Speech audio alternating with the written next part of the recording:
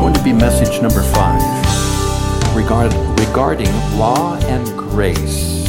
I've entitled it From Obligation to Rest.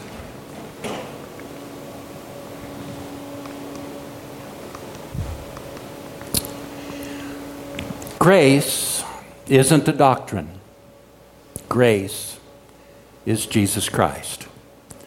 And today we're going to get off of the legalistic roller coaster of shame and separation and of performance and embrace your grace identity in Christ so that you can live in intimacy with God.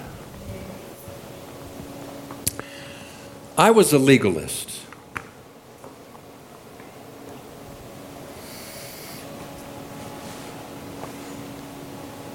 The church that I was brought up in had code regarding your dress, the length of your hair.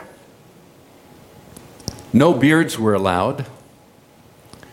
Rock music was forbidden. Christian rock music was frowned upon and talked down about.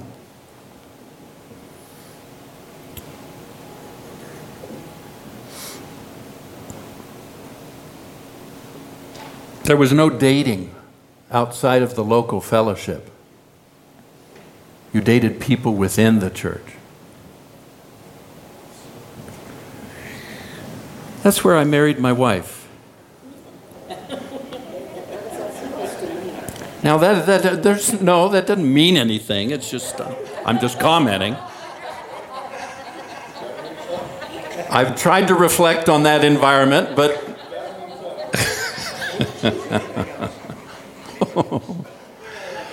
yeah, I am a lucky man. I'm going to stand over here.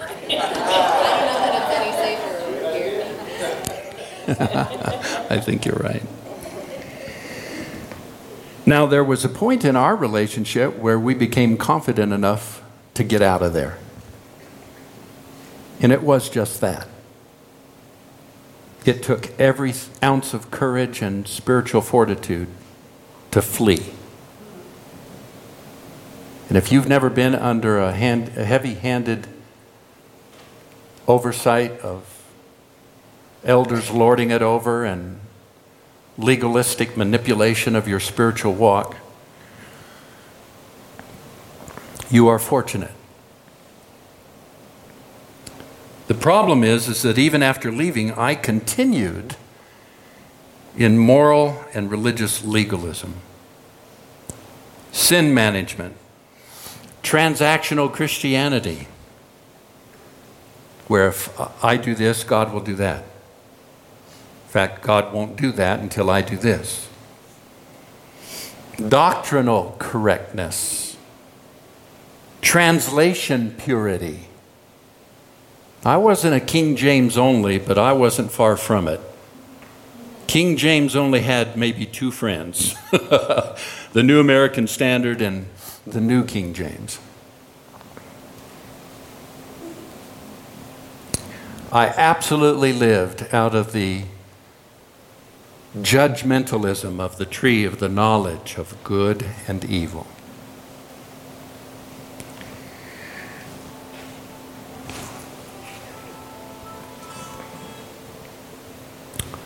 And that's why I've called this message this morning, From Obligation to Rest. Look with me at Hebrews chapter 8. But now Jesus has obtained a superior ministry, since the covenant that he mediates is also better and is enacted on better promises. For if that first covenant had been faultless, no one would have looked for a second one. But showing its fault, God says to them, "Look, the days are coming, says the Lord, when I will complete a new covenant with the house of Israel and with the house of Judah.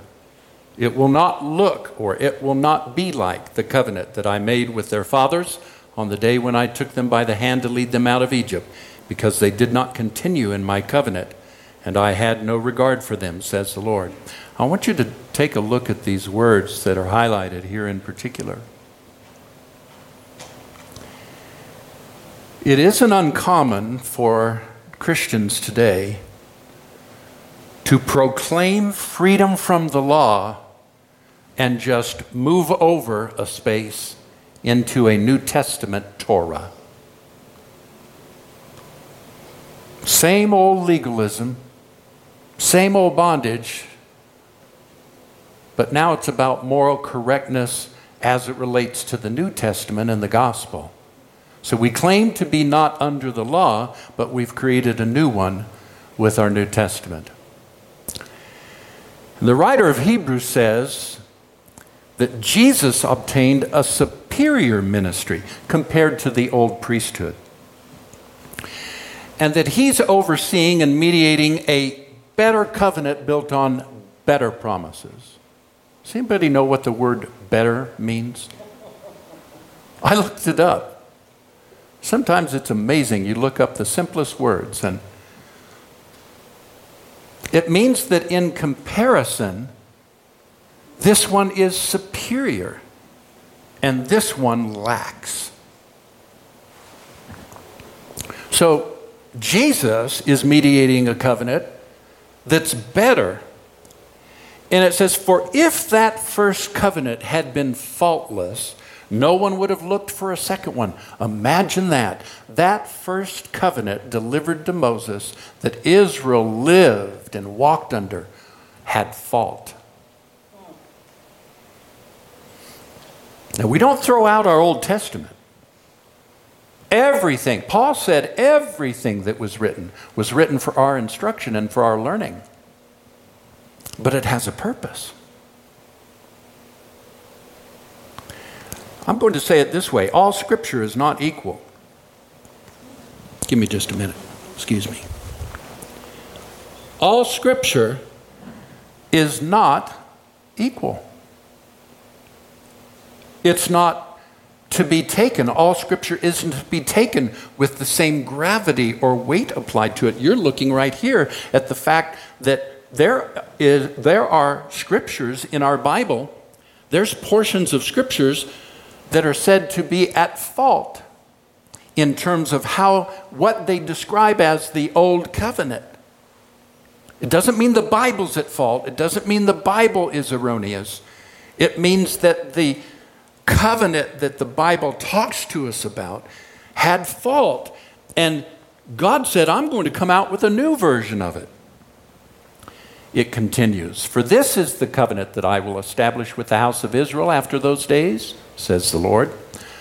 I will put my laws in their where? Minds. And I, notice he's going to do it, will inscribe them on their where? I am going to make a covenant that doesn't depend on your performance. I am going to put it in your mind and in your heart. And there will be no need at all for each one to teach his countryman or each one to teach his brother, saying, come on, you need to know the Lord. You need to get right with God. You need to repent. You need to repent and start following God. There's not going to be any need for that. Why? Because since they will all know me, from the least to the greatest, for I will be merciful towards their evil deeds. I'm going to flip this thing around. Where before the law condemned, I'm flipping that around and I'm going to have mercy on their evil. Whereas before it was based on performance and transactional spirituality, I'm going to flip that around and I'm going to put my laws in their heart and in their mind. I'm going to put, by my presence, I'm going to come into their minds and hearts. And I'm going to do this in such a way that everybody is going to be aware of my presence and have opportunity. It's going to change the way you evangelize, he said. You're not going to have to go out there and preach sin and law and performance and you need to change. You need to come to know the Lord. No, you'll come alongside individuals from now on and say, God loves you. Can't you sense his presence? He's with you right now. all the great things that have happened in your life this week, that's because God loves you. He's a good God. He's not condemning you. He's not against you. He's not pointing out your faults, and He's not an angry God. I'm going to do this. I'm going to flip this thing on its head. Verse 12, for I will be merciful toward their evil deeds, and their sins I will remember no longer. You know, if God has forgotten their sins, why are you and I keeping track of them?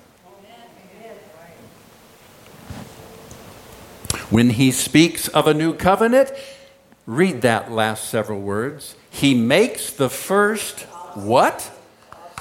You mean there are portions of Scripture that are written for instruction and that we can learn and we can grow and be instructed by, but they're obsolete in relationship to the better covenant, the better promise?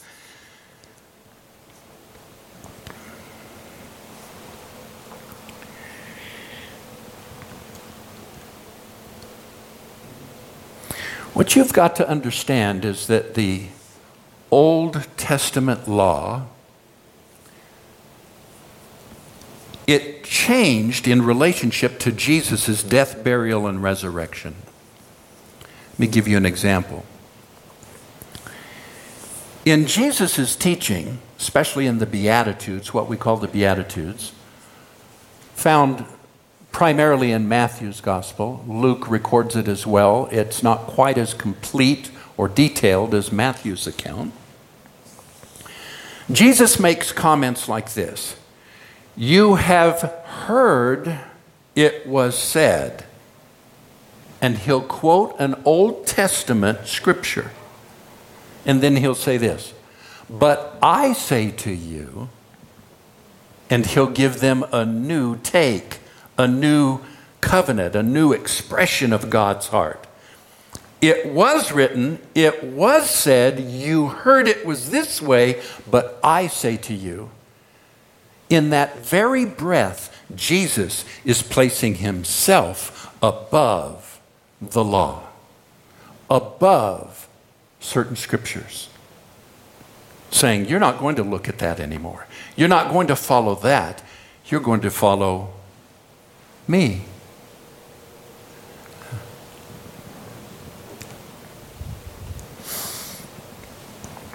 I reject a flat reading of the scripture.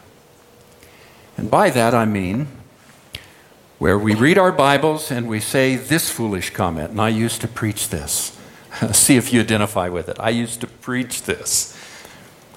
Well, bless God if the Bible says it, I believe it, and that settles it. Well, the Bible says a lot of things that you are not supposed to believe or take as today's covenant truth. And you better not follow it, and that doesn't settle it. Because you and I agree on what the Bible says. You and I don't agree on what the Bible means. Think about that. All of the discourse today, all of the argument, all of the, well, he's right, she's right. It should be viewed this way. It should be taken this way. Well, God has shown me it's... All of them basically agree that the Bible says a certain thing, but they do not agree that it means the same thing. Now, is everybody wrong except our tribe?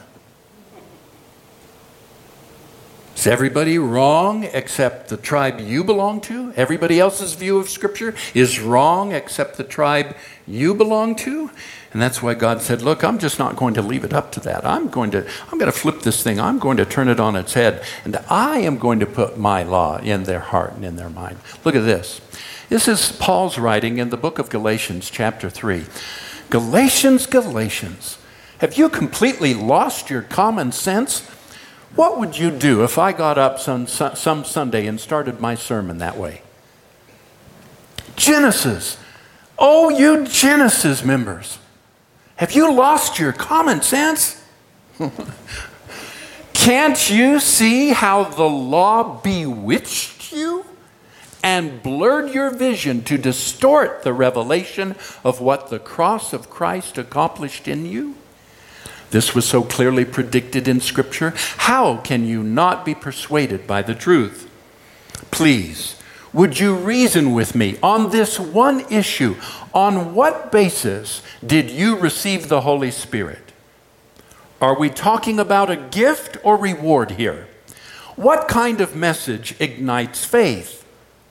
What a condemned sinner and failure you are, as revealed in the law, or what God believes to be true about you as revealed in the gospel. Let's not confuse law and grace. And therein is the fundamental difference between law and grace. Law condemns, law looks at your unworthiness, and law calls out your performance, your behavior, and you need to change to become like God. Grace looks at you and says, you know what? You can't do anything in and of yourself to be like God. It was all accomplished in the person of Jesus Christ. And because of what Jesus did for us, in him we are made righteous. And in Christ you were brought into God's presence and reconciled and made holy. Oh, foolish, one translation says. Oh, foolish Galatians, who's bewitched you? Now, he was talking to believers. He was talking to Spirit-filled believers. It's possible as a Spirit-filled believer sitting in congregations like this to be bewitched, to be taken, to be fooled, to be led astray into thinking that performance-based adherence to doctrine and theology and law will bring you closer to God, causes God to accept you. And all of it is nothing but legalism and lies.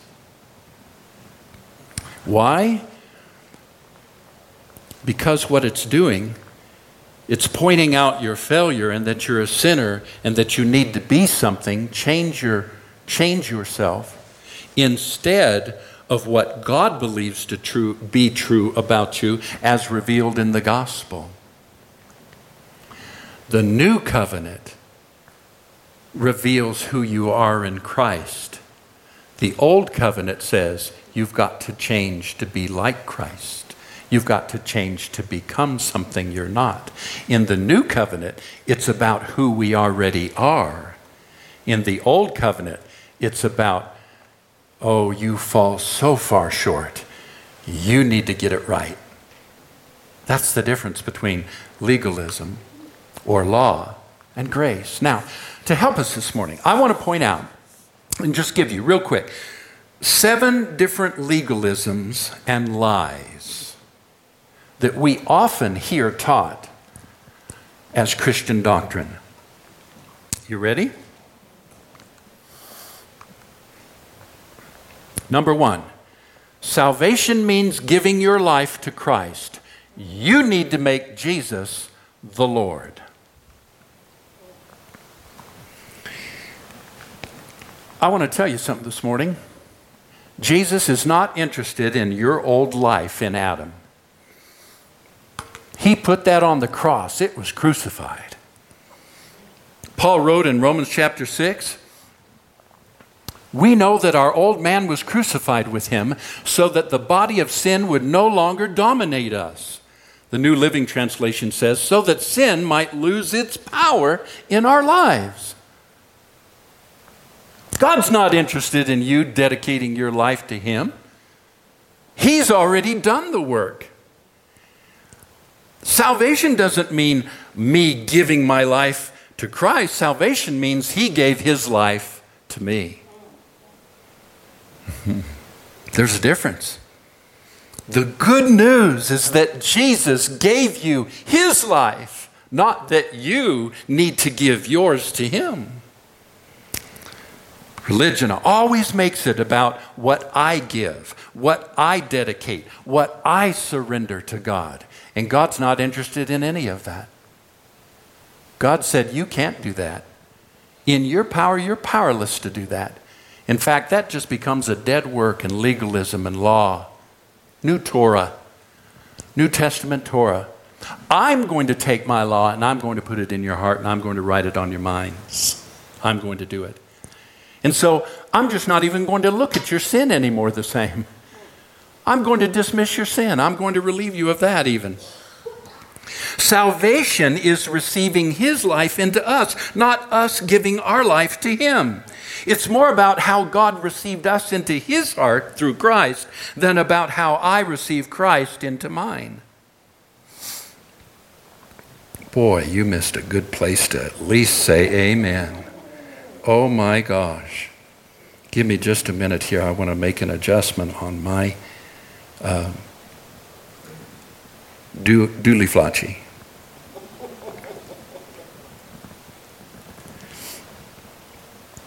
I love this. I love this. I love this.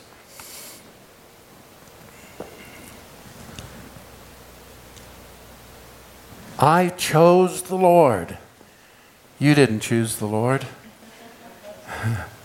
Oh yeah, I chose the Lord. No, you didn't choose the Lord. John chapter 1 verse 12. Everyone who realizes their association in him, convinced that he is their original life and that his name defines them, in them he endorses the fact that they are indeed his offspring, begotten of him. He sanctions the legitimacy of their sonship. Isn't that beautiful? Now, a lot of translations say, to as many as received him, to them he gave the right to become children of God. But that word received is the word lambano. And it means comprehend, grasp, or identify. Everyone who comprehends, everyone who grasps, everyone who identifies their association in him, convinced that he is their original life and that his name defines them, in them he endorses the fact that they are indeed children of God. They are his offspring.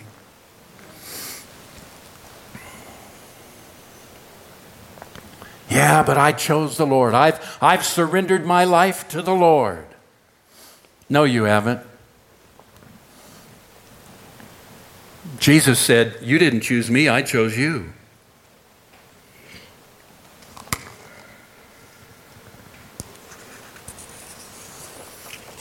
John chapter 15, verse 16. You didn't choose me, I chose you. Well, but you need to make Christ first in your life. Oh, how often have I preached that? You need to put Jesus first. Oh, wait a minute. Jesus isn't on some list. What list do you have Jesus on that you're doing this comparison so that you're going to put him first? Get him off of your list. He's not first. The scripture says he is my life. Colossians 3:4, when Christ, who is your life, appears, then you also will appear with him in glory. Galatians chapter 2, verse 20, I have been crucified with Christ. It is no longer I who live, but Christ lives in me. So the life that I now live in the body, I live by the faith of the Son of God, who loved me and gave himself for me. He is my life. He's not first in a list. Number 2. Oh, we're just sinners saved by grace. One of the biggest lies preached in pulpits all over. You're just a sinner saved by grace. Excuse me? You are not. You've been born again. The Bible says you are a new creature, a species that never existed before. Look at this. If any man is in Christ, he is a new creature. See there, Pastor Jeff, it says that's conditional. If any man. Well, that's one way of looking at it. What if that if isn't a condition, but it's a Conclusion. If you read the verses before that, you'll find that that if isn't a condition, it's a conclusion.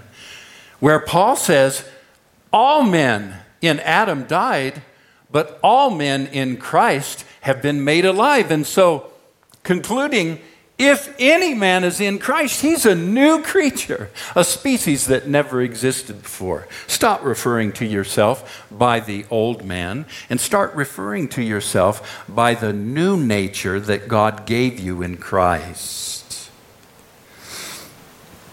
This Greek word for new creature used here by Paul means to bring into existence something out of nothing. God put to death your old man. That's why you shouldn't be offering it to him. Well, I just need to, there's an old hymn, beautiful hymn. I surrender all. Help me sing it. I surrender all. Now, there's beautiful meaning in that when it comes to just yielding to his presence, yielding to his love, yielding to his power. Yes, I surrender. But if it means I need to give God more of myself, no, stop that. That's legalism and a lie. Jesus gave you all of him and then renamed you. He recreated you, brought you into existence out of something that was never even there, made you a new identity, gave you a new identity. Here's your identity now, 2 Corinthians chapter 5, verse 21. God made the one who did not know sin to be sin for us so that in him we would become the righteousness of God. Could you say it out loud? I am the righteousness of God. I am a new species that never existed before. Christ is my life. Therefore, I am in him. He is in me. I am surrendered. I'm already surrendered. He's in me, I'm in him. And by the way, he didn't ask for your vote when he did what he did on the cross for you. He didn't ask you to approve it.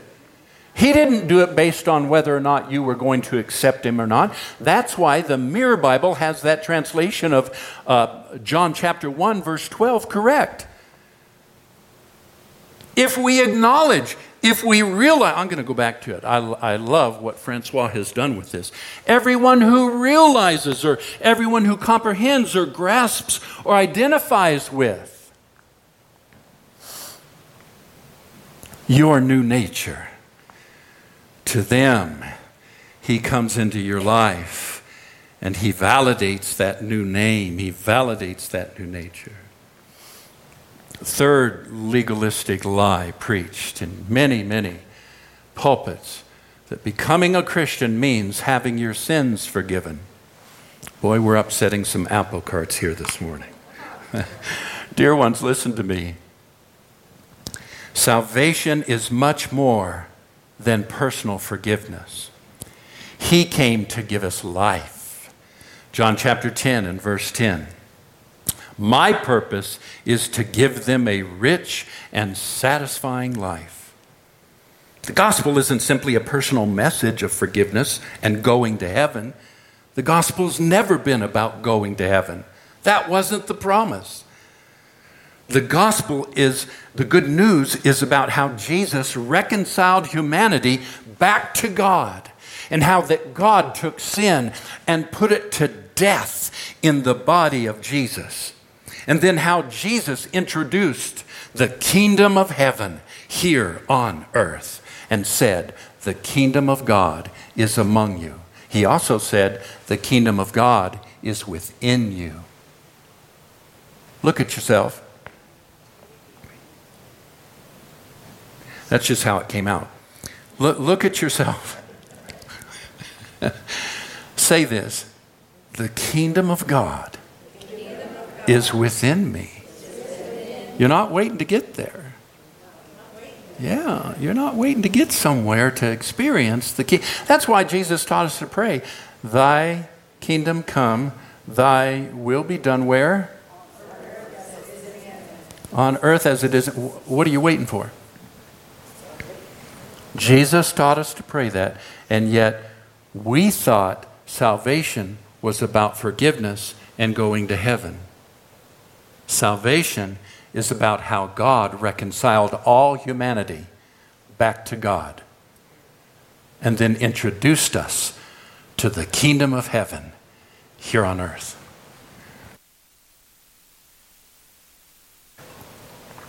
Look at this one.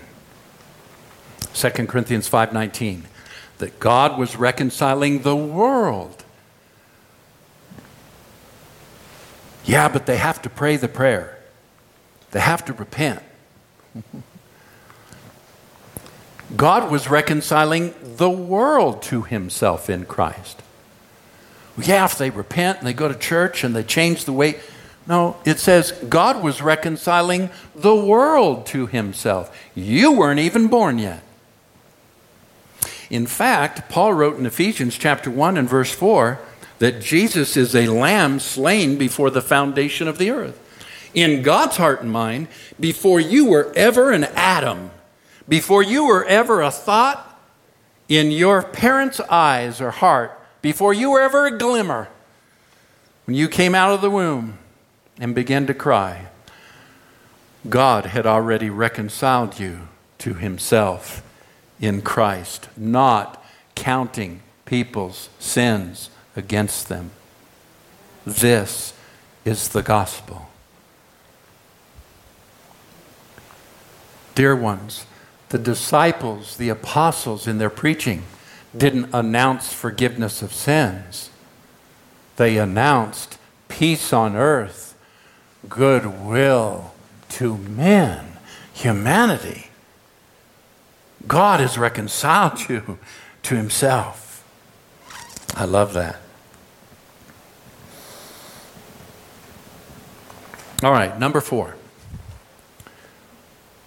We focus on overcoming sins. One of the biggest lies and legalisms ever foisted upon the church. That we should focus on overcoming sins. Dear ones, sin is a non-entity in God's eyes. Hebrews chapter 9 verse 26 says, "But now he has appeared once for all at the consummation of the ages to do what?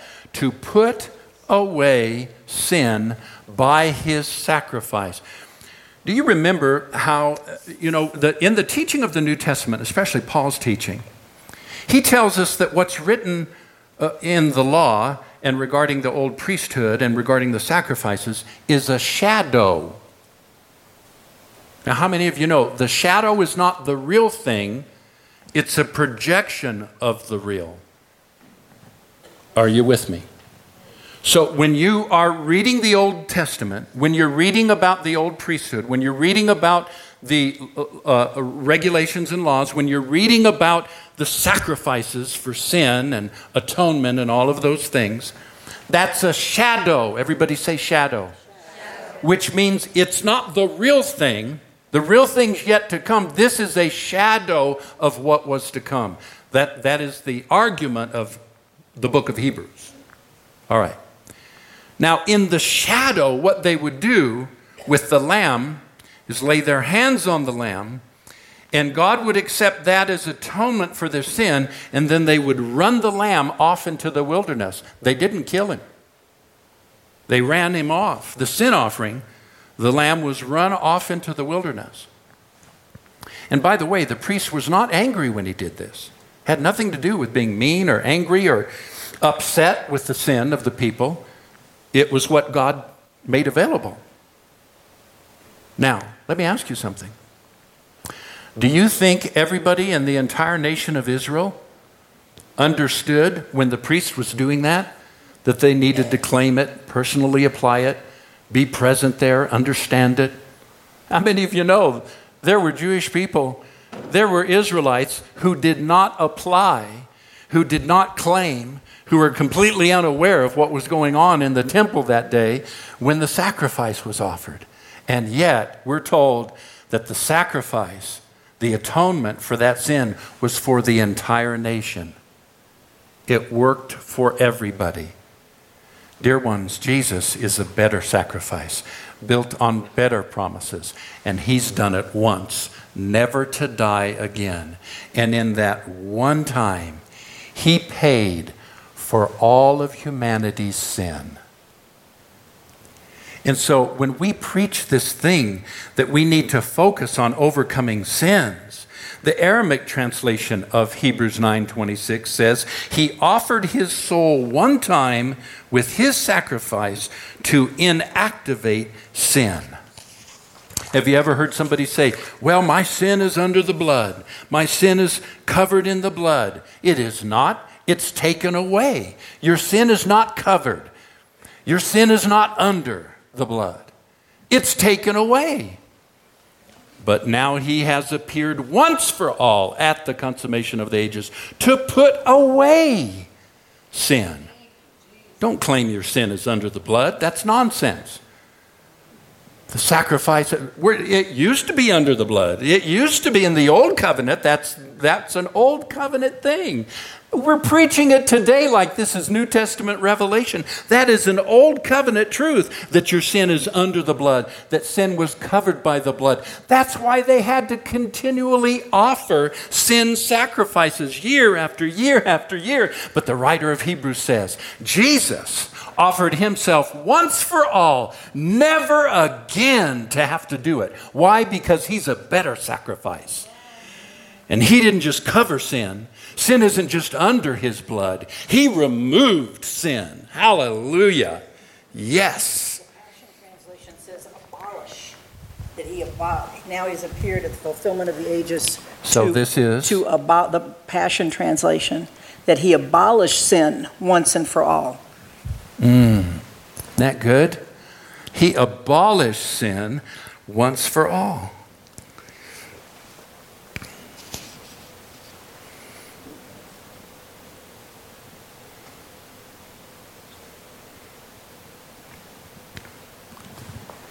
Colossians chapter 2, verse 13 through 15. And you who were dead in your trespasses and the uncircumcision of your flesh, God made alive together. Would you read this? God made alive together with him. When did God make you alive? When Jesus rose from the dead. See, this you were co-crucified, co-buried, and co-resurrected. God, read it, made you alive with Jesus, having forgiven us all our trespasses by canceling the record of debt that stood against us with its legal demands. Law, old covenant, old sacrifice, yearly atonement for sin constantly. We've got to do better.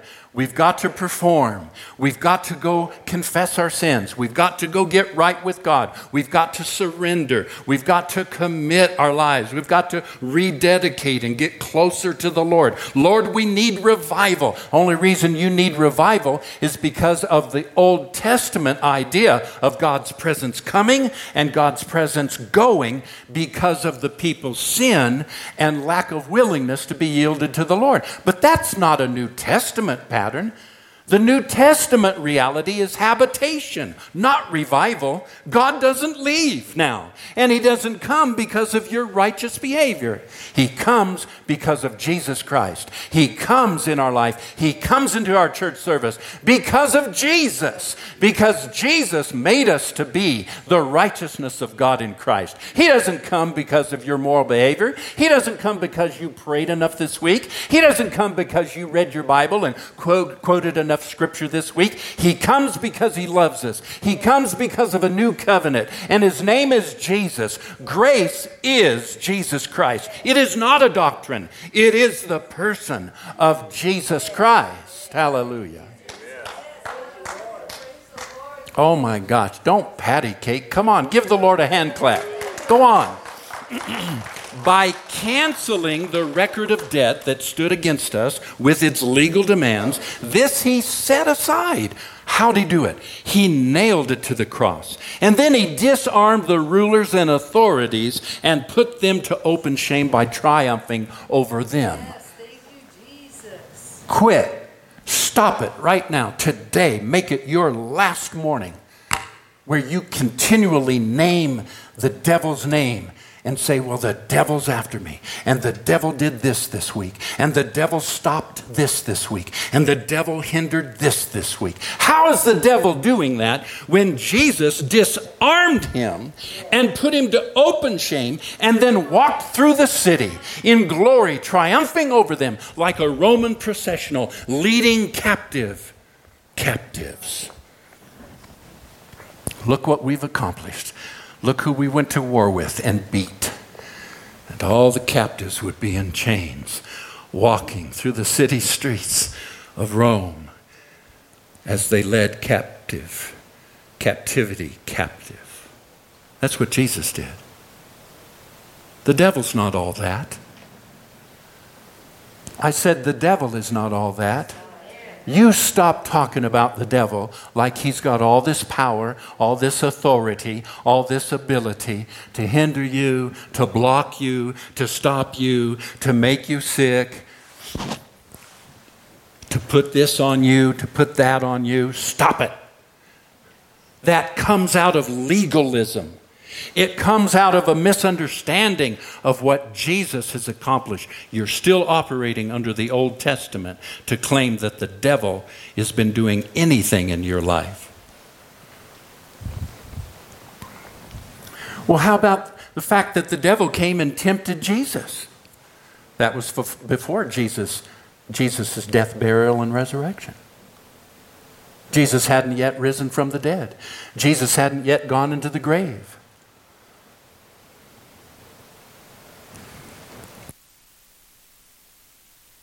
Say, Pastor, you better move along or this is going to become a long sermon.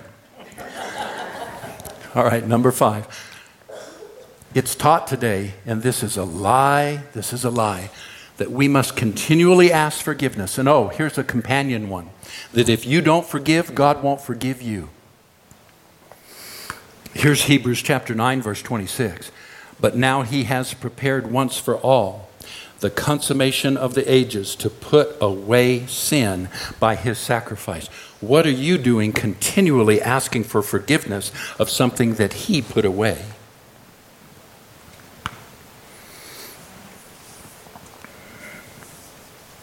We've taken the single passage, there's really just a single passage we base all of our theology about confession on, and that's 1 John chapter 1, verse 9.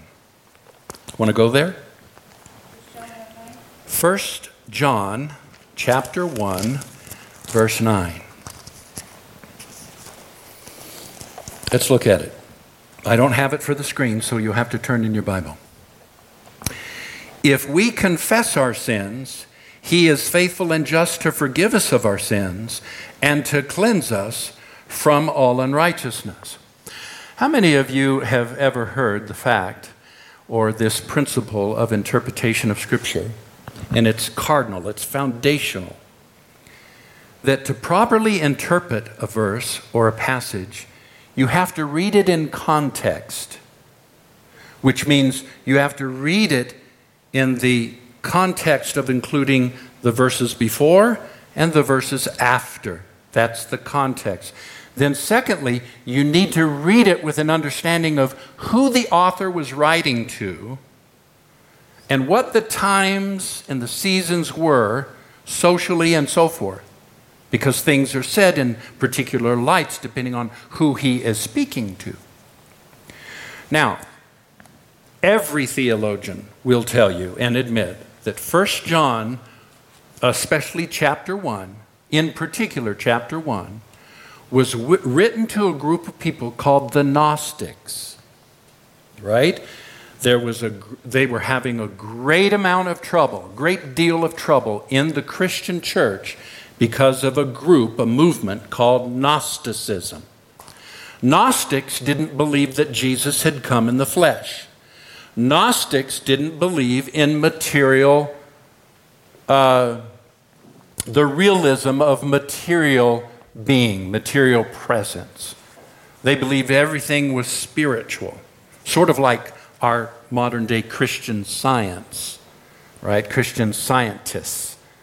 that this chair doesn't really exist. It's just spiritual. Okay. That's Gnosticism. Now, the Gnostics didn't believe in sin and therefore didn't believe you needed to be forgiven of sin. So if you read the verses prior to verse 9, he says, now if you say you do not have sin, you're a liar. And the truth is not in you. You have to admit, to move God's way and to embrace the new covenant, you have to admit that there is sin. Secondly, you have to admit that there's a Savior who died for that sin. He hung on a cross because of my sin and your sin and the sin of humanity. Okay? Now he says, if you don't believe that, then you are in darkness. Those are the preceding verses. Then he says this, primarily to the Gnostics. However, if you confess your sin, then all of this power goes into operation for you. Now, this hinges on the word confess. Confess does not mean to tell God or to inform God. The word confess is homologeo. It means to agree with, to acknowledge. So in 1 John chapter 1, verse 9, what we have being written to Gnostics, trying to help the church through this difficult period of gosh, the Gnostics say there is no sin. That's not even real. We don't even need a Savior. No, you need a Savior and there is sin. And if you acknowledge, if you agree with God that Jesus paid the price for your sin, then He is faithful and just to forgive us of our sins and to cleanse us from all righteousness. That passage has been used by more preachers and more churches to beat up on Christian people and Christ followers that you need to daily be checking. You need to be combing through all of your activity, all of your attitudes, all of your behavior. And you need to be sure there's no unconfessed sin. Because if there's unconfessed sin and you're not forgiven, well then that jeopardizes your future. That jeopardizes your eternal security. This is a lie out of the pit of hell, dear ones. It stems out of legalism and Old Testament law. We do not live under a day where we have to continually, repetitively inform God we've sinned. What we do is acknowledge and agree with God that there is sin. He paid the price for it. I have a new identity, that He's made me righteous, and that in Christ I am free from it because He abolished it. And He also dealt with the one who authored it, Satan. You say, Jeff, are you dismissing sin? Are you treating it casually, flagrantly? Are you saying that it's okay to sin and it's no big deal? No, absolutely not. Because here's the deal. Whatsoever you sow, that you will reap. Paul said in Romans chapter 6, if you sow to your flesh, you will of your flesh reap corruption. But if you sow to the things of the Spirit, you will of the Spirit reap life. Well, what do you want to walk in? Just ask yourself, what do you want to walk in every day? Do you want to walk in life and freedom and liberty and joy and peace and patience? Or do you want to live and walk in the fruit of your flesh? And so when I do sin, I get on my knees before the Father and I say, Father, you know I blew it. Man, that was stupid. In fact, that wasn't the first time, was it? I've done this a number of times, haven't I? God, I'm so thankful that Jesus took all my sin. God, I'm so thankful that you reconciled me through Jesus to yourself. God, I'm so thankful that you don't look upon my evil anymore, but that you've put it as far as the east is from the west. God, I just praise you right now for your strength, your love, your holiness surging through my veins that will help me never do that again. Thank you, God, for my freedom. You see, that is a completely different approach to sin than this sense that you have to continually confess your sin. But what about where Jesus said that if I don't forgive, then God won't forgive me? Really? You remember when I said I reject the flat reading of Scripture, which essentially means the Bible says it, I believe it, that settles it. That's stupid. If that's the way you read your Bible, all right? All Scripture doesn't have equal weight. All Scripture must be interpreted and applied in the light, number one, of New Covenant, but most importantly, in the person of Jesus. You must understand what is written. Now, when Jesus said that, he was speaking to Israel. He was teaching to the Jewish mind and heart. He was teaching and preaching under the law, and he had not yet died for sin or risen again. And so it would be true to the Jewish mind and heart prior to the death, burial, and resurrection of Jesus that if you don't forgive, then God's not going to forgive you. That was a concept that was taught in the Old Testament law. Jesus was upholding their law. But dear ones, that is not New Testament covenant. And remember, we started with the fact that Jesus is presiding over a new covenant based on better promises. Let me show you what those promises are. Colossians chapter 2. When you were dead in your sins and in the uncircumcision of your flesh, God made you alive with Christ. He forgave us all our sins. What does the word all mean? Does anybody know what the Greek word for all means? All. Yeah, it just means all. Look at this, Ephesians chapter 4, verse 32. Instead, be kind to each other, tenderhearted, forgiving one another, just as God through Christ forgave you. It is not a question of God forgiving your sins. If you don't forgive somebody, man, is that going to start? You know what I liken it to? And excuse the crassness of this in such a setting. But it's like having a problem with your bowel movements. To where eventually, if you don't take care of that, you might have to go see the doctor and get one of these, what do they call them? Enemas? Clean you out. That's what will happen to you spiritually. If you live in constant unforgiveness instead of choosing to forgive, how? How do you forgive now? Just as God through Christ has forgiven you. You don't forgive because you feel like it. And by the way, forgiveness doesn't mean forgetness. Some things shouldn't be forgotten. Not until there's recompense. Not until there's some correction. Not until there's some debt paid on that. That's what jail is for. That's what prison is for. That's what things like that are for.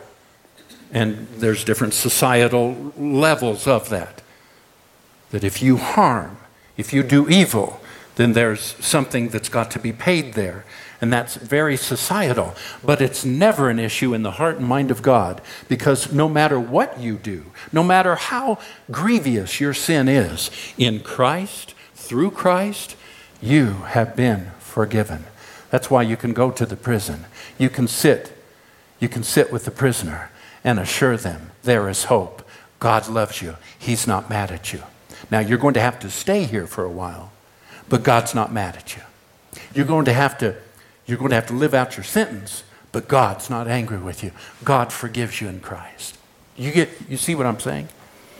So let's stop this preaching that you've got to ask forgiveness. Let's hurry. The sixth one is this. We've talked about how that sin breaks fellowship.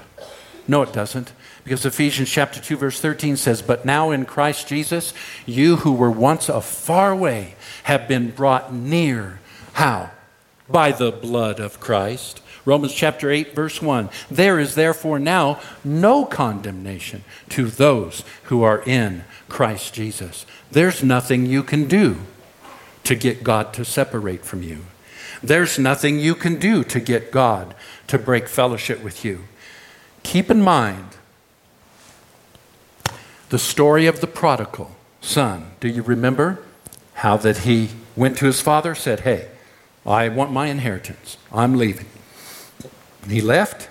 He spent it on riotous living, the translation says. And then he found himself feeding pigs, slop to pigs. And he came to himself, the Bible says. And he said, I'm going to go back to my father. I had it better at my father's house. And when I get there, I've got this plan. I'm going to work this thing out. See, he was operating in legalism and old covenant law. I'm going to work this out. When I get back to my father, I'm going to say, Father, you know how unworthy I am. I'm not expecting to be treated as your son anymore. Look, Father, if you'll just hire me as one of your servants, I'll do whatever you want me to do around here. It'd just be good to be back home and not feeding slop to hogs. Right? He worked out this whole plan of legalism and how he was going to respond to the Father. And then he started walking. And the Father every day had been looking for him since he had left. Every day the Father would stand up on the fence and look, see if his son was coming home. And this day he saw his son in the distance. His son was coming. And the Bible doesn't say that the son had to come and bow down, pour out his heart, come up with this legalistic plan of restoration. The Bible says the father ran and met his son and grabbed him and rejoiced and said, kill the fatted calf. Let's have a party. Put a ring on his finger. Go get the best garments. My son, who was lost, has come home. Let me ask you a question. During all that time, whose attitude and perception changed? The son's or the father's? The father's attitude and perception of his son never changed. It was the son's perception of the father that changed.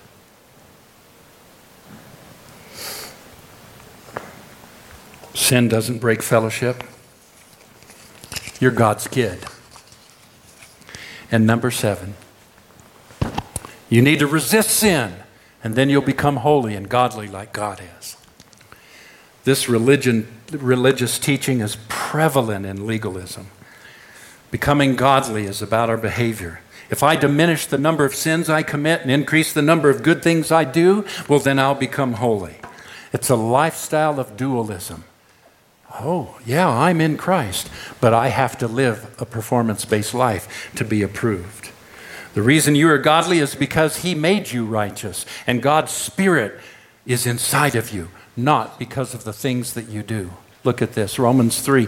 Therefore, by the deeds or the keeping of the law, there shall no flesh be justified in His sight. For by the law is the knowledge or the awareness of sin. Did you see that?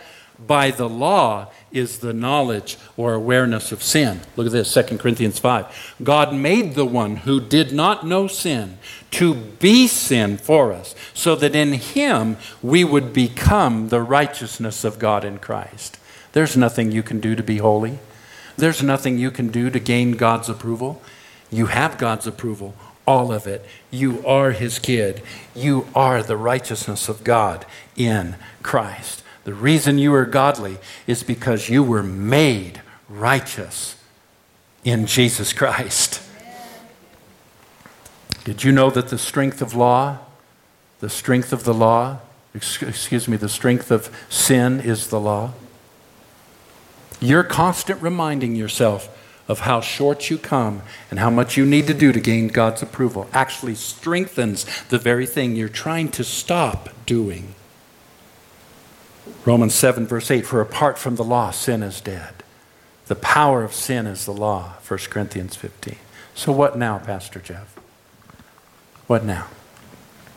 Look at this. Are you tired? Are you worn out? Are you burned out on religion? Come to me. Get away with me, and you'll recover your life. I'll show you how to take a real rest. Walk with me and work with me. Watch how I do it. Learn the unforced rhythms of grace. I won't lay anything heavy or ill-fitting on you. Keep company with me and you'll learn to live freely and lightly. Here's the Passion Translation. Are you weary, carrying heavy burden? Then come to me, and I will refresh your life, for I am your oasis.